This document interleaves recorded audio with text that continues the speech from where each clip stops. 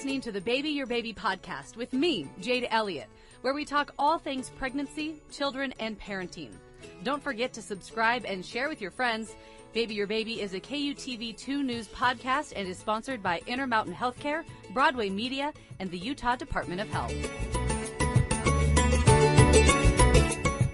You're listening to the Baby Your Baby podcast with myself, Jade Elliott, joined today by Dr. Peter Lindgren with Intermountain Healthcare. You're a pediatrician with Intermountain. Thanks for being with us. That's right. I'm a pediatrician at the Intermountain Memorial Clinic in Sugar House. Great. We love having you with us today, and we're talking about tummy time with babies and why that is so important for your baby's development. We know for sleep and for naps, we talk a lot about, making sure we put baby on their backs for sleepy time, but we also know that tummy time is very important as well. So talk to us a little bit about that and why that is recommended now for when babies are awake. Sure. So in 1992, the American Academy of Pediatrics recommended that babies sleep on their backs, and that was really to prevent sudden infant death syndrome.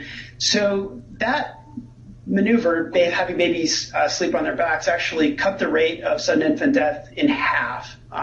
So that was a major improvement. And in doing so, I think we kind of scared people off from having their babies spend time on their stomachs. And the less time they spend on their stomachs, the less time they develop the muscles in their neck and in their back. And so it's very important for babies to develop those muscles. One of the other things we've noticed since having babies sleep on their backs is that more babies develop a flattening on the back of the head, sometimes referred to as plagiocephaly, which is a sort of fancy term for slanted head. So the more babies spend on their stomachs or on their tummies, the less this happens. And how long should we be doing tummy time for? Should we be doing it intermittently throughout the day? Should we be doing it for a certain amount of time? Yeah, it's a great question.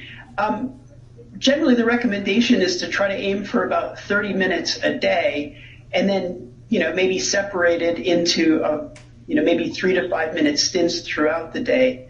One thing that you might know is that babies don't always enjoy being on their tummies. If you think about this, their field of vision is sort of down then, and it's not always that interesting for them, and some of them, and lots of parents tell us, their babies don't like that. And so trying to make that a pleasant experience and building them up to that, extended time is important. The other thing is, if you consider the size of a baby's head relative to their body, it's quite big. So imagine trying to lift that up and hold it up, while you're on your tummy.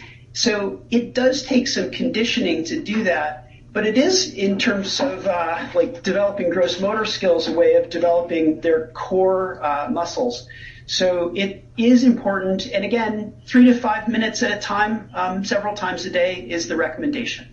And when should we start? As soon as we get baby home from the hospital? I think the sooner the better. And a lot of people, begin that just having their baby, on their chest and, with them laying down. And it's a great time for doing kind of, some of that face-to-face interaction. And you were saying, of course, it might not be as fun for them as maybe we want it to be. What can we do to try to make it more fun? What kind of, little toys or objects can we, kind of excite them with? I think you sort of hit it there, and that is that having things, for babies to be able to kind of look at and study and maybe reach for does make it a more interesting environment. Sometimes just getting down on the floor and being right there with them also is helpful because they get to see you in that same position. And then once baby is able to kind of roll over on their own, then we kind of don't have to enforce the tummy time as much, right? I mean, we still want to encourage it, I'm sure, but it's not something that we need to kind of enforce like we do at the beginning. Yeah, I think one of the things you may be referring to is, what do you do if you have a baby that starts on their back and is able to roll over onto their tummy, particularly with sleep? And it would be unreasonable to expect that parents would stay awake all night and monitor their babies. So once babies are able to roll from back to tummy or tummy to back in both directions, we don't recommend monitoring them through the night and worrying about them ending up on their tummies for sleep. And developmentally wise, at what point do we kind of start to see that? No, it really ranges. Some of it has to do with kind of like just the size and motor abilities of babies. I would say that, that's probably something that one sees probably more in the sort of 6 to 9 month range. Okay. And talking about babies and sleep, the importance of putting them on their back, and then, they start to kind of roll and move a little more. We talk about things being in the bed as well, being in the crib. And I'm sure some of that also goes with certain toys that we're playing with during tummy time.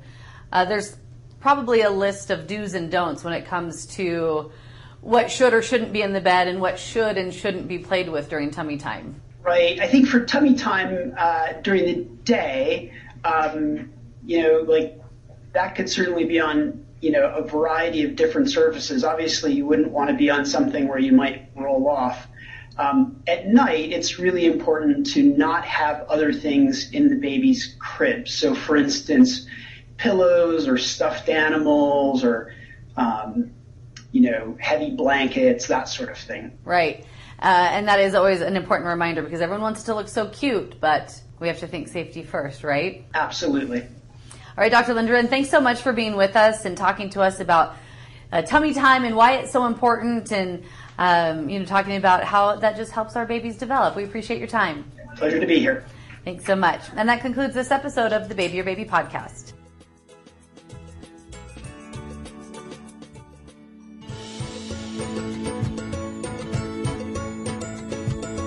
Thanks for joining me, Jade Elliott, and our guest for this week's Baby Your Baby podcast. If you have a topic that you'd like our Baby Your Baby experts to discuss, leave us a comment and don't forget to subscribe.